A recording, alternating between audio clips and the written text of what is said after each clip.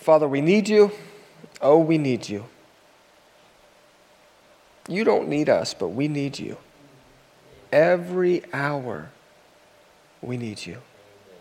I ask that you would do a work within our hearts to acutely make us aware of that once again. As a nation, our need for you. I pray that you would bless today's sermon, that you would speak clearly.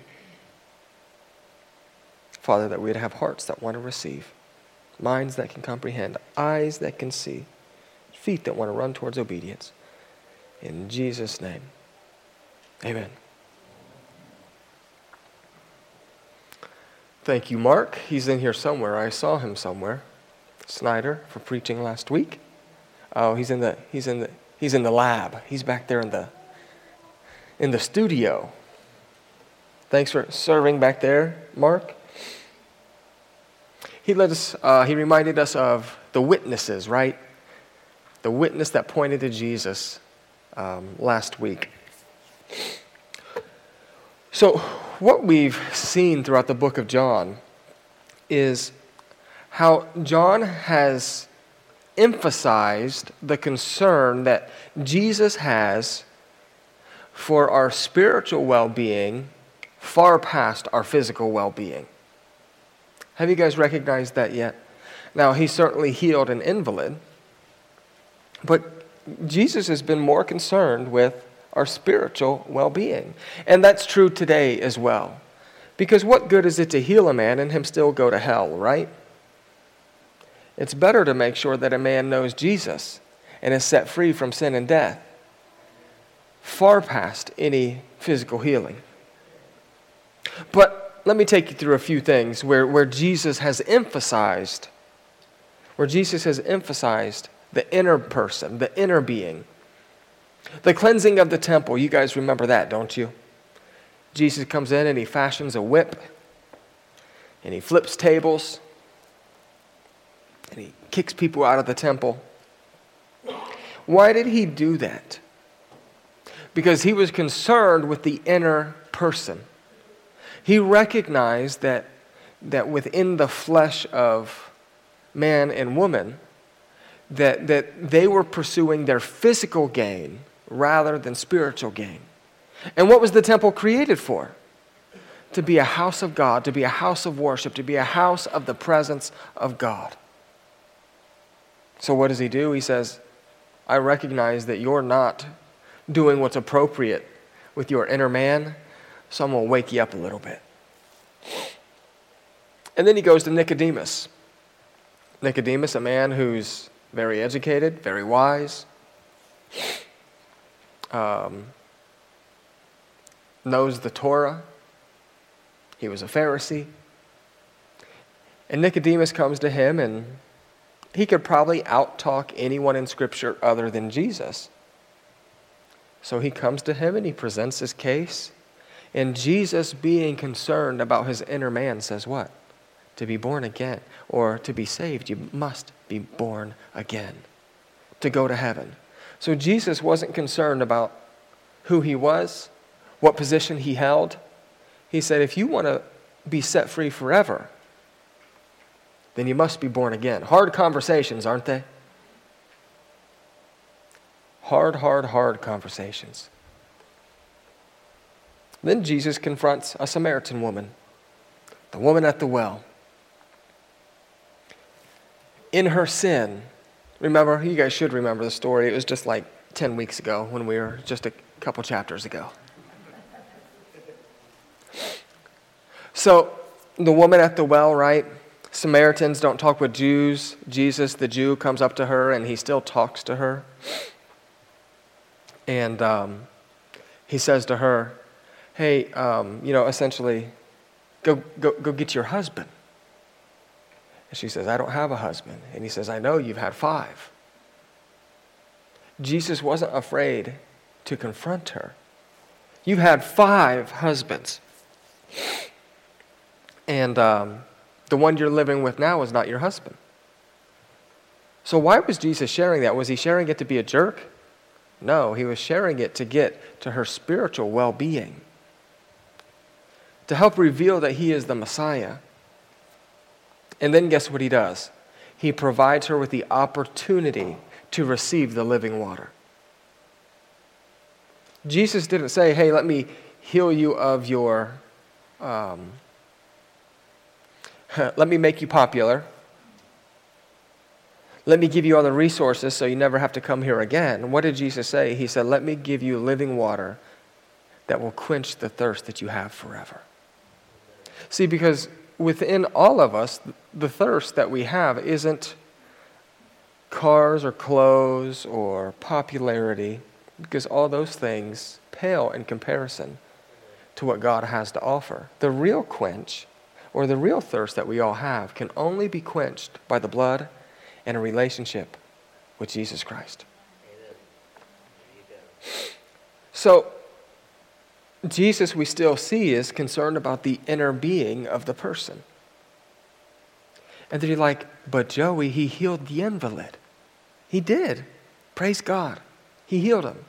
But guess what he also did? He came back to the invalid and he said, stop sinning or something worse will happen to you.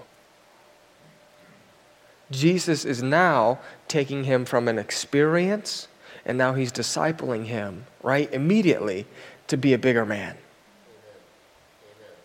So it wasn't, I heal you and I leave you there. Jesus was concerned about the inner person. So we too have to do that.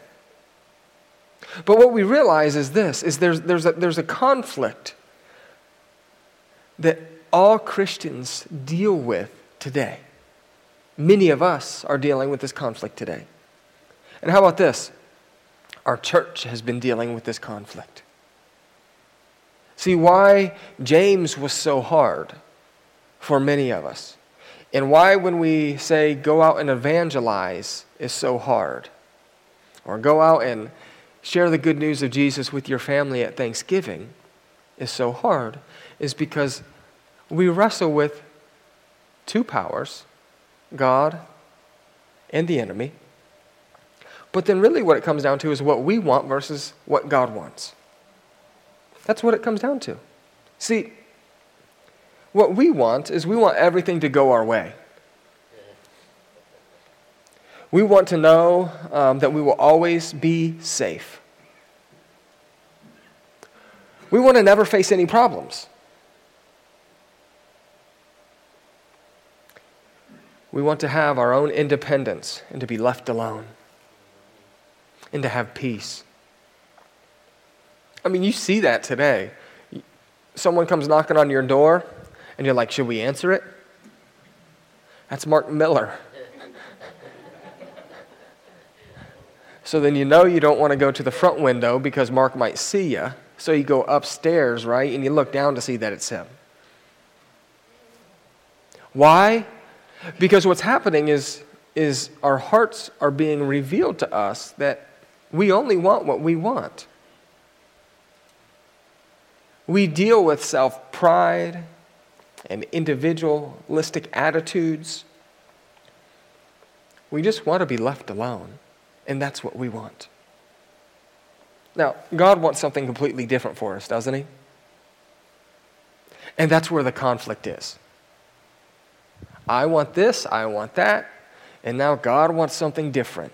And when God wants something different, then he's taking something from me that I don't like. Can I get a witness?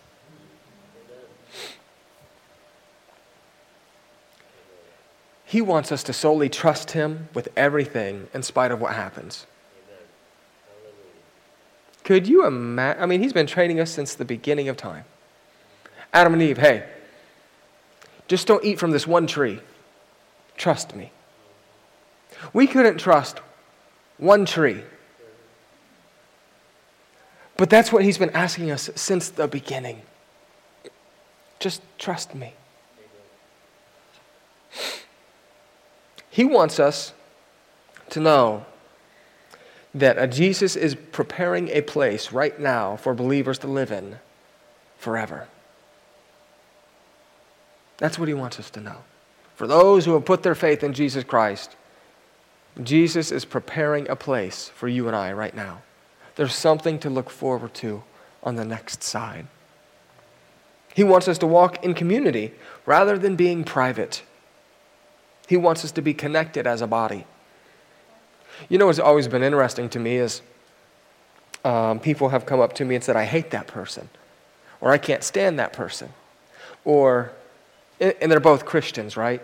Or I won't ever forgive that person. And I'm like, well, what's going to happen when you go to heaven? Like, heaven doesn't change who you are. We get to carry our spirits with us when we go to heaven. So tell me a little bit more about that. Well, essentially what I'm getting to is God wants us to be connected, walking in fellowship all the time with other believers. We're not to just hang out with those who are easy to hang out with. You know, you start to form cliques in the church. And I'll just pick on one because I'm sure they'll forgive me. This clique right here, Dillinger and Dave. They have a You are all welcome to be a part of our clique. Just want everyone to know. Dillinger and Dave have a bromance going on. Dillinger, you don't see what he's doing behind your back, so.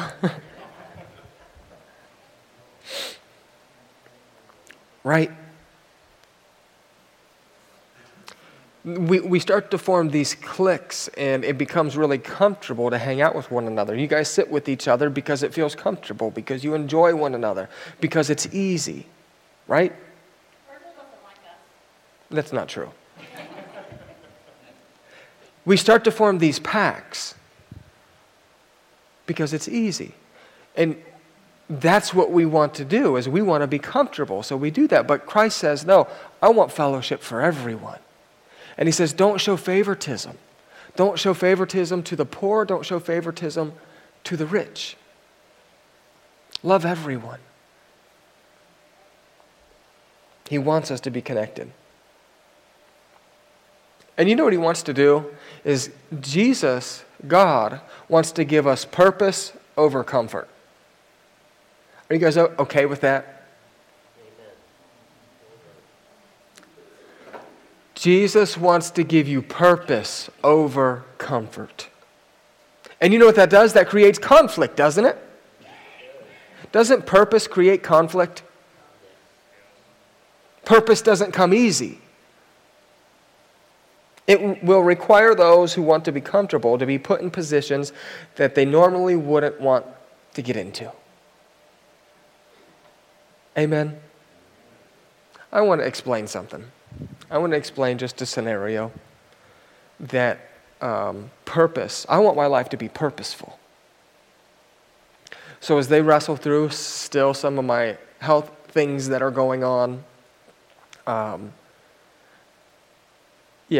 so they're wrestling through that. I've been having kidney stones for several years. So I had another kidney stone appointment with my urologist on Thursday.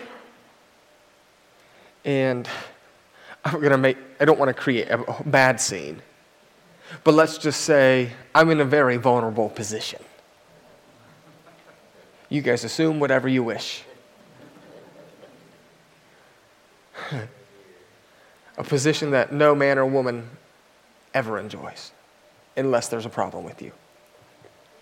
So while I'm here, right, while Doc's talking to me and pushing and poking and prodding, he says, oh, by the way, what do you do for a living? Like, I'm so glad you asked. Well,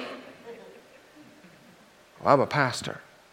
He says, well, what kind of pastor? What kind of denomination, or what do you believe? I'm a Christian. And he says, well, I'm a Jew. And I said, oh, really? I said, we were just talking about you guys a couple weeks ago. I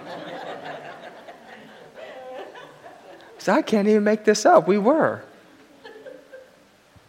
And he said, okay, well, tell me more. I said, well, it's just really interesting to me because in my faith, and it's not only my faith, but in the one true faith, what I believe is that it's all about Jesus, that he died on the cross, that he rose from the grave 3 days later, that he was born of virgin birth, and that he is the only way to heaven. And it's not by our works. And then he cut me off, and he said, it's by your deeds. That's not how that goes, buddy. I'm like, you're a doctor, and you told me the same thing. You sound like me preaching. It's not by your works, church, it's by your deeds.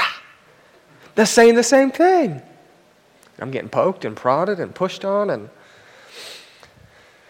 uncomfortable. And I say, now hold on. That's not what I believe. That's not what Scripture says. What Scripture says is it's not about works. It's about faith in Jesus Christ alone. And that's it. And I said, so to me what's really interesting is as I briefly studied the Jewish culture, it doesn't make sense to me that I can use my refrigerator on Sabbath if I unscrew the light bulb or turn off the fan. And I said, it doesn't make sense to me that I have to have a Sabbath cooker because I'm still doing the same things. What does the fan and the light have to do with it? And then, he somewhat avoided that, and he said, there's elevators in New York that are Jewish elevators, and they open on every floor. I didn't know that. Interesting. So then he said, I think we all serve the same God. I said, what do you mean? This is my doctor in a very vulnerable position in my life. You want to be friends with this dude, right? What do you mean by that, Doc? He says, well, we all serve the same God. Jesus, I don't believe Jesus was the Messiah. He said, I believe Jesus played an important role, but he wasn't the Messiah. He said, I don't even believe that he was the Son of God. And he said, I just think everyone serves the same God based upon their religion. And now it gets even more uncomfortable for me. Can you imagine? How can it get more uncomfortable than this? Come on, somebody. It doesn't. I was already in an uncomfortable position. I guess, pun intended. But now you start talking about Christ. Now you start talking and opposing another person who's poking and prodding on you. And then you disagree with him. So I say, I completely disagree with you. Everything doesn't lead to Christ and everything doesn't lead to heaven. There's one way. And then he walks out the room. I guess I said something wrong, didn't I? See, having purpose isn't always comfortable. If you want your life to matter, and if you want to have purpose, we must be willing to be uncomfortable. Right? I can't imagine a much more uncomfortable position I'll be in this year, physically and spiritually. Purpose doesn't come easy. So he comes back into the room, looks me in the eye and says, God bless you. And I said, have a blessed day, sir.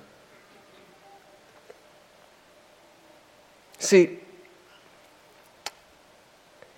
it means that if we want to live a life full of purpose, we will have to go into the world that is extremely prideful and show them what it means to sacrificially live unto God. Do you think I wanted to have that conversation that day? No. Do you think that conversation came easy to me? Not at all. But did God put it on my heart to talk to him? He did. God cares more about a life that has purpose than he does a life that is simply comfortable. So why is it that out of our mouth we say, God, I want more of you?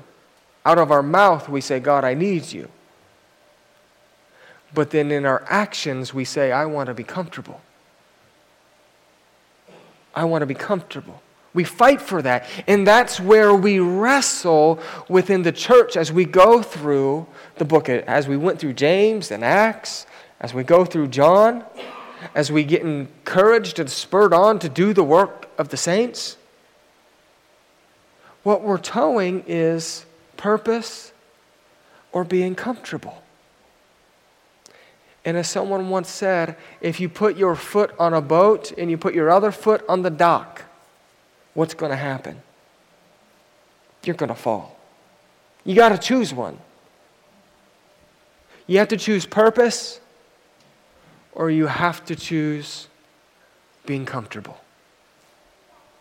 Amen? This is the pressure that we've been facing throughout the past year.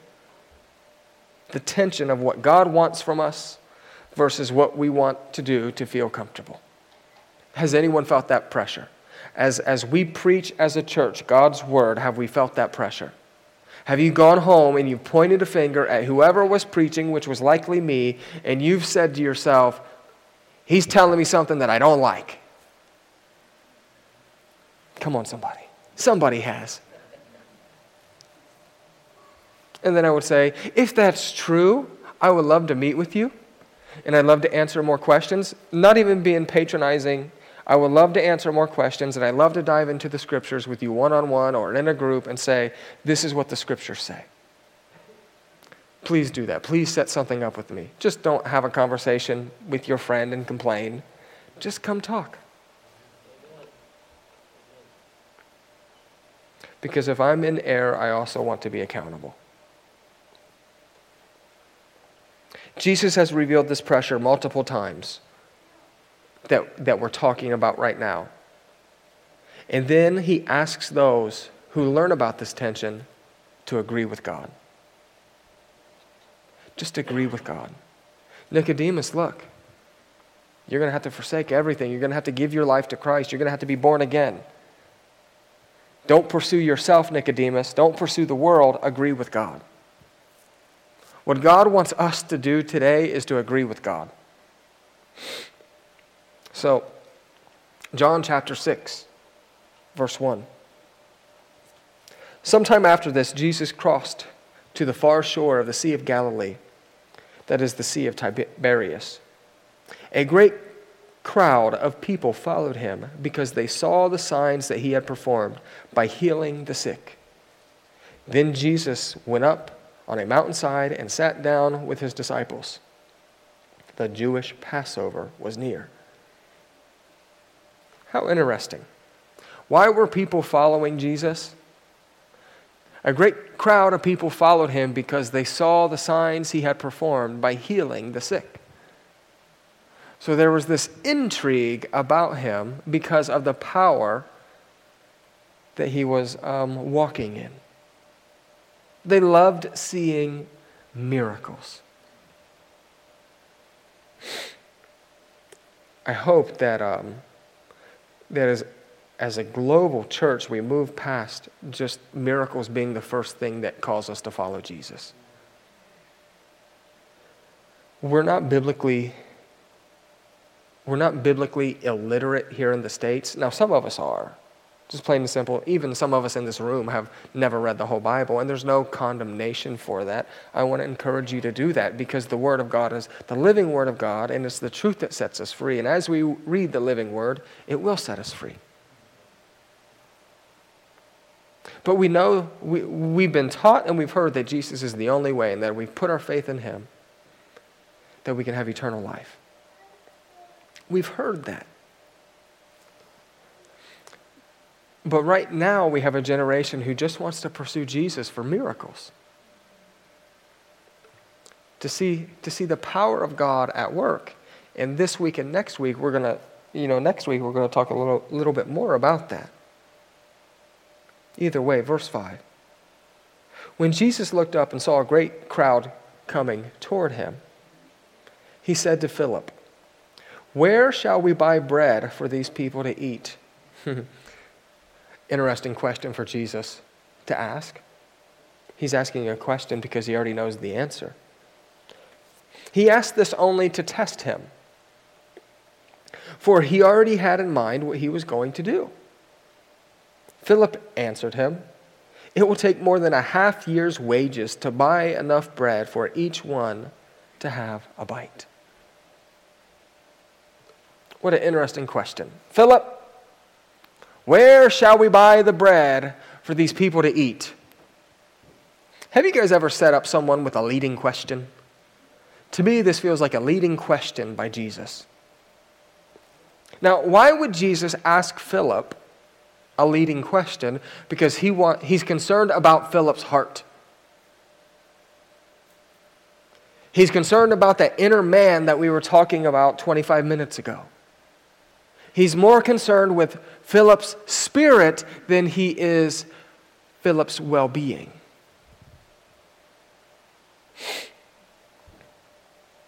Quite frankly, they were out in the middle of nowhere, in the mountains. There's 5,000, what Scripture would say, 5,000 men have come their way. So you've heard it all before, so 5,000 men, because they didn't count women and children. So they're saying it could have been anywhere from 10 to maybe 18,000 people that were following Jesus. Could you imagine that crowd? Following him around. So the Scripture says that there was a test. Do you realize that God tests us? There's a testing that happens within our life. And you say, wait a second, I thought Scripture said God wouldn't tempt us. God won't tempt us, but God will test us. And there's a difference between tempting and testing. God tests us. Deuteronomy 30, verse 19. "This day I call the heavens and the earth as witnesses against you, that I have set before you life and death, blessing and curses. Now choose life, so that you and your children may live." So God puts before them the opportunity to choose, to pick what's right, to test them. And you say, but why would God do that? We're going to get there here in just a second. But God does tempt us. Sorry, God doesn't tempt us. You guys awake? You know, one time with youth group, I preached out of a made-up book for the first 10 minutes. Just made up a book in my mind. Ended in some kind of like Terabach. The book of Terabach. Chapter 17, verse 3.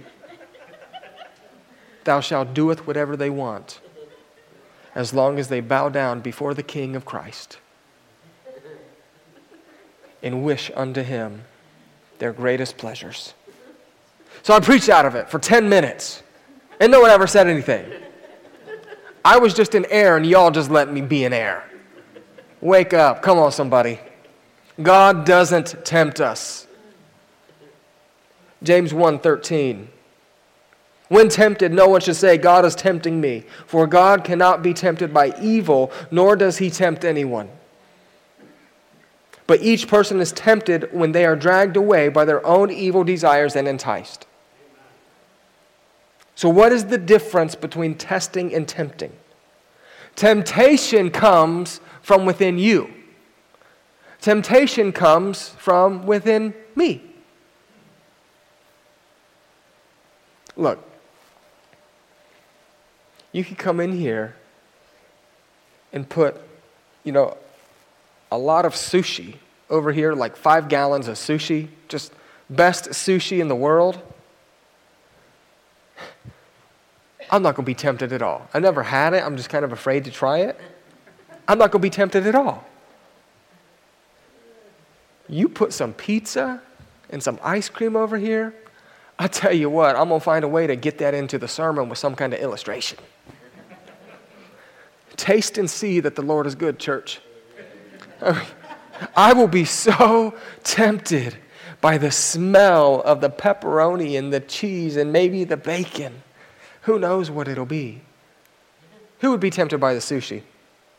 Pray for him. Pray for her. Temptation only comes by a desire from within. Right? Testing comes from God in hope that the test taker will pass the test. And when we pass the test, our heart is revealed. When we fail the test, our heart is revealed. When God tests us, it exposes our heart to us. He already knows, right? But the test exposes our heart to us and the people around us, to reveal the true understanding to the subject. So Philip had been following Jesus for some time. He saw miracles, heard of Jesus' power, and walked with him. So what was Jesus doing here? He was revealing Philip's heart. Did this mean that Philip wasn't saved? Because he says, look, where can we get it from? It doesn't mean that Philip wasn't saved. He said, look, it's going to take like 3/4 of a year, 2/3 of a year's salary to buy all this bread. Why is it that a man that had been following Jesus for some time, a man who has seen the power of Jesus up close, missed it? Philip completely missed it, didn't he? He said, let's see if there's any Schuler's Bakeries. Let's see if there's any Tim Hortons. Let's go to Kroger, Aldi, and Walmart and see what they got. Well, look, when people wait on food, they get even more hangry, don't they? So they didn't even have enough disciples to run or go to all the bakeries around to get all the food in time. So Jesus wasn't really saying, hey, we need to go buy some food. Philip missed it. What did he miss? He said, we don't have enough money for this, Father. He missed that Jesus could do anything that he wanted. Right? Why is it that just a couple weeks before, a couple months before, you saw all these miracles, but yet now we find ourselves in a position to need a miracle and you tell me to use physical resources? Philip thought practically, like many Christians do. And it was revealed that he was still missing who Jesus really was. Imagine trying to literally figure out how to feed these thousands of people. So does this mean that Philip wasn't saved? No. What it meant is that God was revealing to him through this test that there's so much more that Philip gets to become aware of about who God is. Amen? Through our tests and through our trials and through our temptations, we get to discover how big the one true God is. Because now they're in a situation that a miracle needs to happen. It was impossible to feed this many people. And here's what I want to tell you. The hand of God always moves outside of the practical things of man. So if you want to see God this week, then take a step of faith in the impractical things that come your way. The hand of God always moves outside of the practical things. If we want to see the hand of God move this week, we have to move past practical things.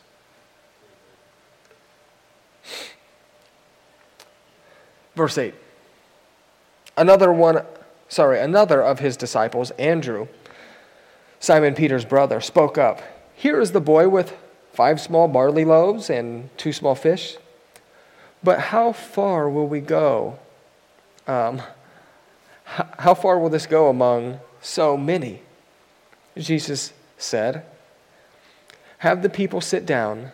There was plenty of grass in the place, and so they sat down. About 5,000 men were there. Jesus took the loaves and gave thanks and distributed to those who were seated as much as they wanted. As much as they wanted. Man, I used to destroy Cece's Pizza. As much as I wanted.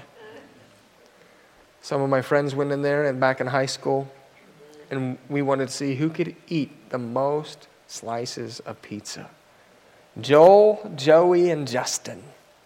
Triple J. We each had about 48 slices of pizza. I guess it's catching up to me. 14 years ago, I still maintain my weight. I look at a toaster strudel now, and that's a pound. As much as they wanted. Peter, bring me some more. Went out to lunch with Ron White and Stu. You know what Ron White wanted? He wanted the chicken, and he wanted it to be all you can eat. Boy, he was making Fantasia just do some work, right? All you can eat in abundance that Christ brings. Either way, Jesus took the loaves and gave thanks and distributed to those who were seated as much as they wanted. He did the same with the fish. When they had all had enough to eat, he said to his disciples, gather the pieces that were left over. Let nothing be wasted. Simple side note, this reveals God's heart towards us as well. He wants nothing to be wasted, and he wants none to be perished. He wants none to perish. Right? Verse 13. So they gathered them and filled 12 baskets with the pieces of the 5 barley loaves left over by those who had eaten. The discipleship goes, or the disciples, again, practically thinking, are missing it again. How are we going to feed these people? How can a few loaves and a couple fish feed 15,000 people? You can't. It's not going to happen. Now, I want to make sure that this verse that I present next is within context. And what Jesus is referencing here is salvation. But it also goes, it's intertwined with many things. But Luke 18:27 says, what is possible with man is possible with God.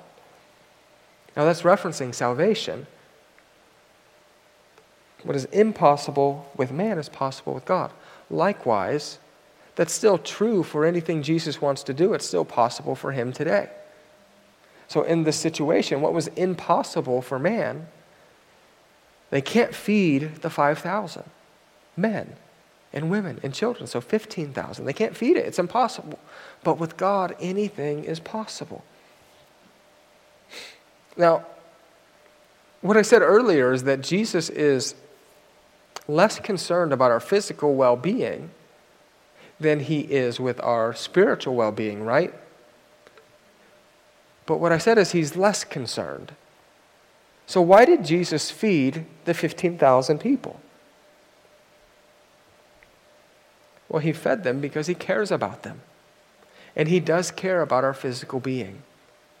But he cares far less about our physical health than he does our spiritual health. Amen? So, why did he feed the thousands of people? They'd been following him, and it's understood that they were hungry. I'll tell you what, you don't get a crowd if they're hungry. I can start to see y'all eyes just fall asleep at about 11:30. And I just see this halo over your head of like a chicken burrito or something. I'm like, they're dreaming. I see the sheep jumping over your heads. So you lose a crowd if they're hungry. Someone's in here like, man, he's preaching to me this morning. But in spite of their hunger, Jesus still had compassion on them. He wanted to make sure that their physical needs were met. And I believe that Jesus today still wants to make sure that our physical needs are met. Now, the way that he perceives physical needs being met and the way that we desire is also a different story. So God cares about our physical condition. Now, again, you may be saying, earlier you said he didn't. That's not what I said. When we look throughout the Bible, we see Jesus telling us to look out for the orphans and the widows. Right? Why does he say that?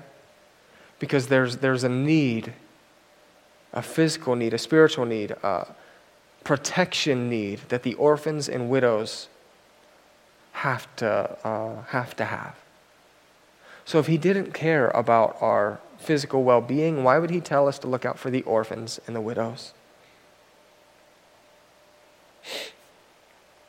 He also says, where were you when I was hungry? Where were you when I was thirsty? Where were you when I was sick? Where were you when I was in jail? He says, if you have 2 coats and a brother needs one, give one away. So God deeply cares about the physical well-being of his sons and daughters. But what Scripture tells us is he's more concerned about our spiritual well-being than our physical condition. Amen? God desires to partner with his people, is what we see in this Scripture. Why did Jesus take the 5 loaves and the 2 fish? You ever asked yourself that question? Why did he do it? Philip's mistake, the disciples' mistake here was this, is, God, you don't need anything. Jesus, you don't need anything. Why did Jesus take it? Why does Jesus take things from us? He didn't need it. Look, God created the heavens and the earth. He spoke it into existence. Why did he need the loaves and the fish?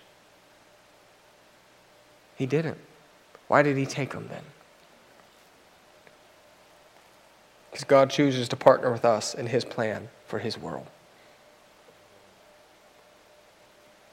If we would understand God's desire to partner with us and the immense partnership and love that he wants us to walk in, instead of it being this is a have to, then I think we'd be moving a whole lot more.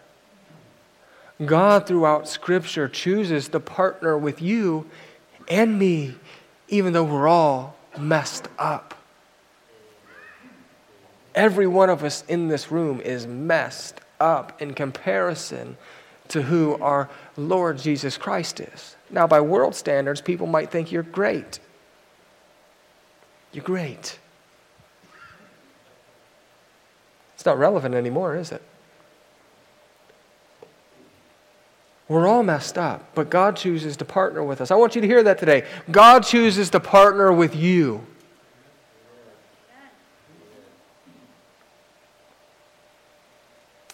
That's why he wanted the fish and the loaves. God chooses to partner with us in his plan for his world. He used his prophets, teachers, evangelists, shepherds, administrators. God has used murderers, prostitutes, liars, and drunkards. Why? Why would he do that? Because he desires to partner with his people. How about this?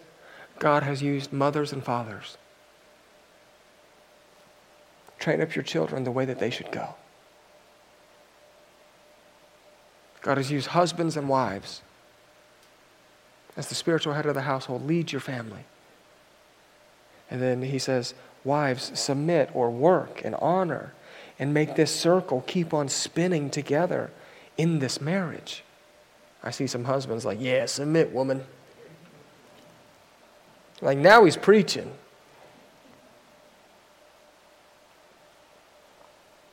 Now, I did hear this just trying to follow the Spirit. There was a book that I read by John Maxwell several years ago, and in the, this is all free, nothing to do with the sermon.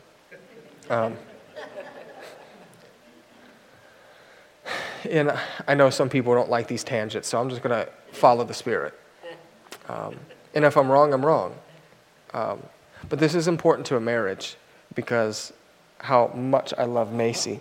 And what I realized is there was this time in my life where every spiritual gift that God had gave me, I was able to use against Macy in an argument.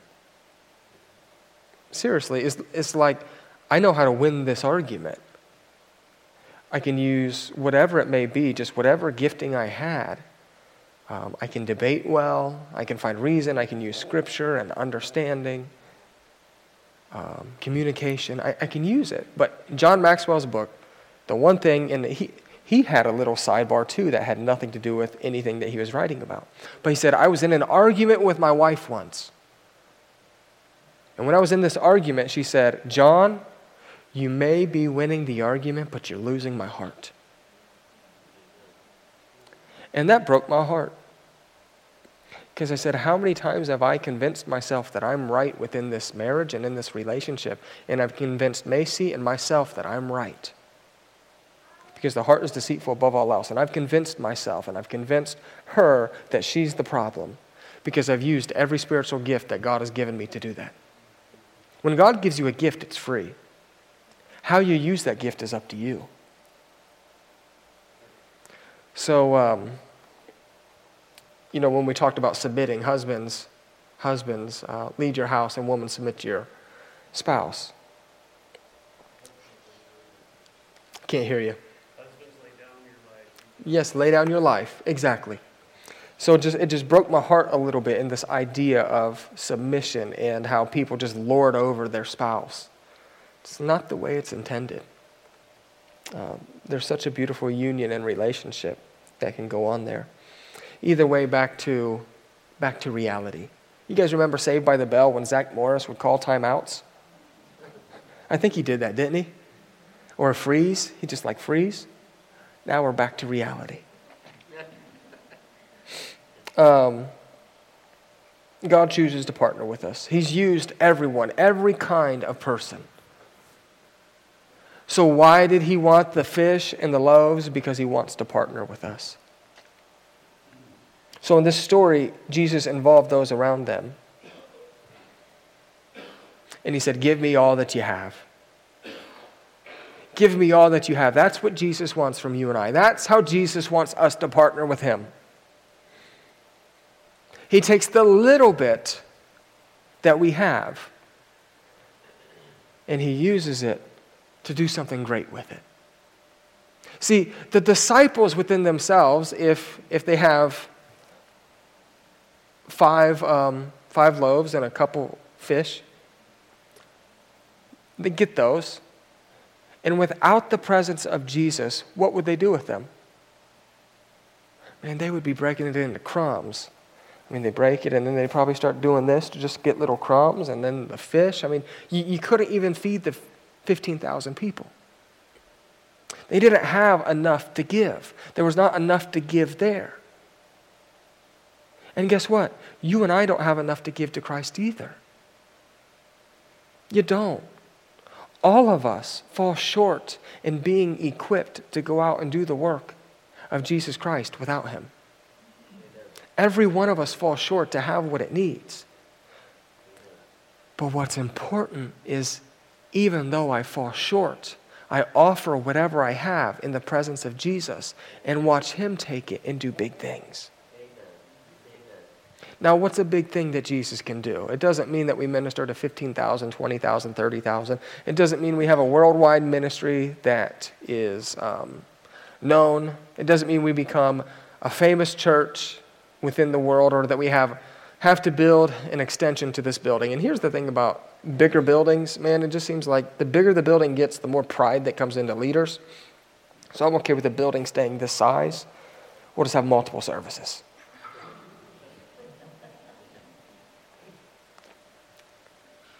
We can't do anything without Christ. What are you holding back from him? Because I know if I were to ask my dad in here this morning, or my mom, hey, you have 5 loaves of bread and you have 2 fish. We don't know where food is coming from. This is how we're going to eat this week. What do you think they're going to do with that food?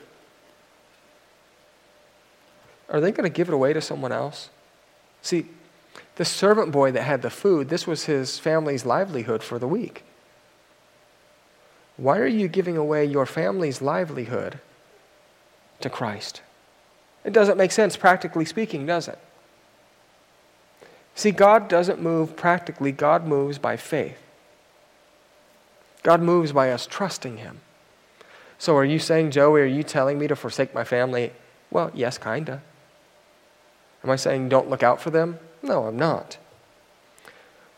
But what was taken here was someone's livelihood for the week, and they trusted God with it. And it was just a little bit. It wasn't a lot. And many of us in this room say like, well, this person has this gift, and that person has this gift, and they're more qualified than me here, more qualified than me there. And then think about my testimony. Think about how I used to be in sin and how I used to do all these things. No way God would use me. Well, God is a God that tells people to get up and to walk and to never return to who they used to be. And then just to give them what you have. That's all that Jesus wanted in this moment, is for you to give the little bit that you have. So this week, I want you to think about the little bit that you can give to God. God takes the little bit that we have and provides an abundance of fruit. The amount that we have doesn't keep God from moving.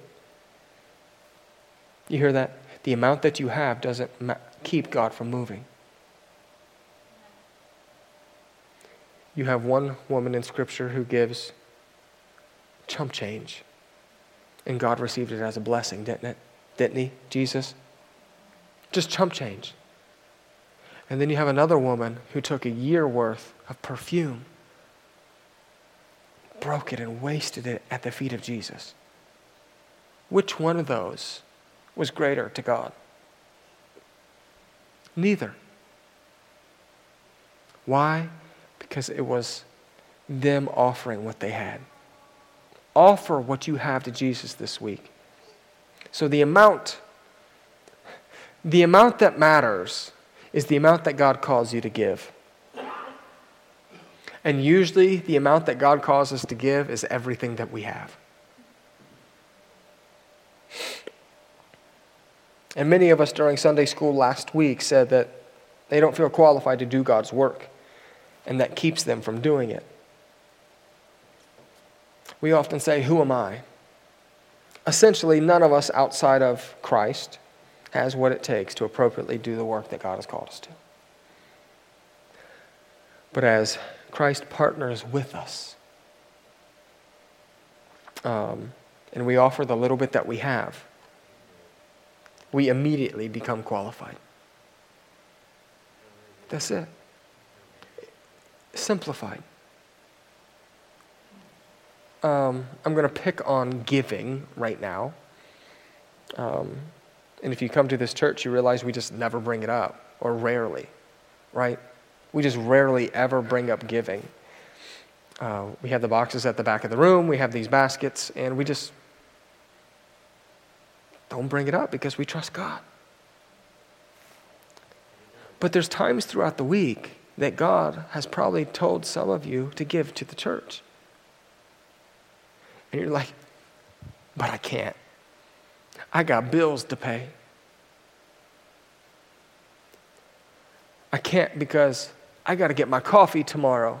I can't because I got to put back into my retirement. I can't. Just being honest, has anyone ever been there when it comes to giving to the church? I've been there. Participating church, thank you. See, the servant boy was put in that same position. And what he did is he said, God, I trust you. Jesus, I trust you. See, the servant boy seemed to have more faith than the disciples, or at least Philip at this point. He said, take it all. Take it all. And we find ourselves in this weird spot of when we tell God to take it all or to do whatever it takes, we think that he's going to take something horrible from our life. One of the biggest fears of giving God everything is that we think that he's going to take our dog or take our cat or our turtle or our best friend or our car or our job, and he might. But the reason why we don't give up is because we're so afraid of giving, or we're so afraid of what he might do. Anyone ever been afraid of God in that manner? That if I give him my life, that he's going to steal something from me or do something to me, or he's going to amputate my leg. What a cruel picture of God, isn't it? If that's who God was, he wouldn't have sent Jesus. Either way, what we see here in this scripture, don't hear prosperity. What we see here in this scripture is that when we trust God with everything and we give him everything, he's going to take it and he's going to do something far above, greater than we ever could have imagined. Because not only were the 15,000 people fed, there was still an abundance left. God supplies the abundance when we give him everything that we have.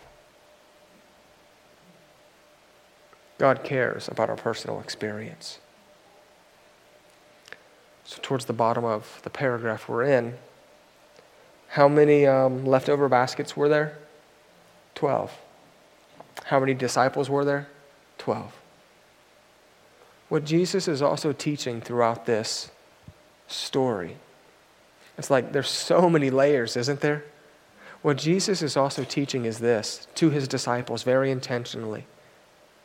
You give me everything that you have and I will supply and meet every need that you have. See, having a Lamborghini is not a need that I have, right? Having an 8,000 square foot house is not a need that I have. Now, if I had 27 kids, I might need it. But I don't. So I don't need it. Jesus was teaching his disciples, trust me, watch me. Watch me provide for every need that you have. Really cool picture going on. When we give up whatever we have, God makes sure that we are supplied with everything that we need. Food, boldness, energy, resources, love, compassion. I tried to give God, please don't ever hear superhero. I promise you this. One week I share stories and people are like, oh, Joey's just trying to make himself the superhero. And then Joey never shares stories, and then I hear, well, Joey's not even doing the same thing he's preaching us to know. So then I get stuck, well, what do I share? If I share the stories of what I'm doing, then everyone thinks I'm trying to be a superhero. If I don't, then people are like, you're not even doing what you're preaching. Oh, that's why you should be called to be a pastor. Right? Not pointing fingers, legitimate questions. Be called when you walk into ministry. So when I'm at the doctor, I'm trying to say, God, just use me however you want. I'm available to you. In the awkward position, I needed him to supply me with that boldness. I needed the boldness to talk to a highly educated man who can read effectively, who can comprehend appropriately. And you use a little Mechanicsburg boy to a highly educated man to preach the gospel. I needed boldness. Amen? God supplied it. When all I did is say, God, use me. That's all that I have right now is for you to use me. Use me. I'm available. Use me. And what I recognize is the greatest way to be used by God is when I'm present, when I'm available, and when I'm obedient. You guys should write those things down if you want to be used by God. Present, available, and obedient. See, present means when I'm at the doctor, I'm present in that moment. I'm there. I'm observing and I'm watching what God may be doing. Right? I'm here. God, I'm here at the urologist with you. I'm present. I'm not worried about Buckeye sports. I'm not worried about the food at home. I'm not worried about the meeting that I just had because I don't even know if I'm going to make it to that meeting. So I'm going to be present right here, and I'm going to let tomorrow or the next meeting worry about itself. Because if God graces me with that next meeting and I'm carrying Him with me, then everything's going to be okay. So I must be present. Present with Macy. Present with the church right now. So I'm present. I'm paying attention. I'm keeping my eyes out. Watching my six. I'm available. Now, if I'm present, it's good to be present. It's good to be aware. But then I have to be available. So the next step for me is to then be available. Now, what does available mean? It means that if God tells me something, I'm willing to listen. Joey, here's the opportunity I've served right up to you. Will you take it? See, because I could be present and I could be just not available. God, I don't have time for you today. I'm not going to do it. Have to be available. God, I'm available to be used by my family today. I'm available to be at church all day. I'm available. And then the next thing is to be obedient. What good is it to be present and available if I'm not going to be obedient? We have to take then what God shares with us and then step into it. So what it looked like for me is I was present at the doctor.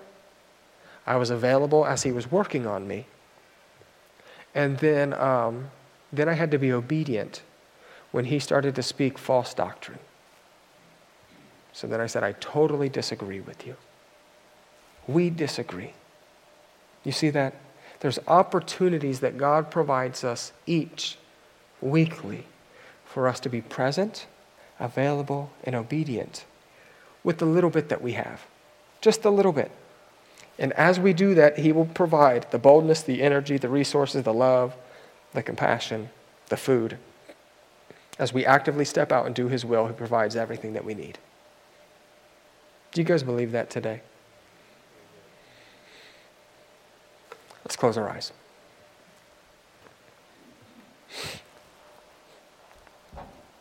Father, we need you. Oh, we need you. Every hour we need you. I pray, Father, that as you test us and you reveal our hearts to us, that you would help us pass the test. That we would be a people that want to give you everything that we have. The little bit. God, I give you my emotions and my frustration and my fears and my doubts. And I trust you with them. God, we give you our wimpy paychecks and our time. We give them to you. Father, we give you our pride and our past. We say, use us. Partner. Thank you for wanting to partner with us. Father, give us boldness this week. Supply us with that, Father. We love you. And thank you, Father, for supplying for our greatest need in the sacrifice of Jesus Christ. Thank you for that, Father. Bless us this week. In Jesus' name, amen.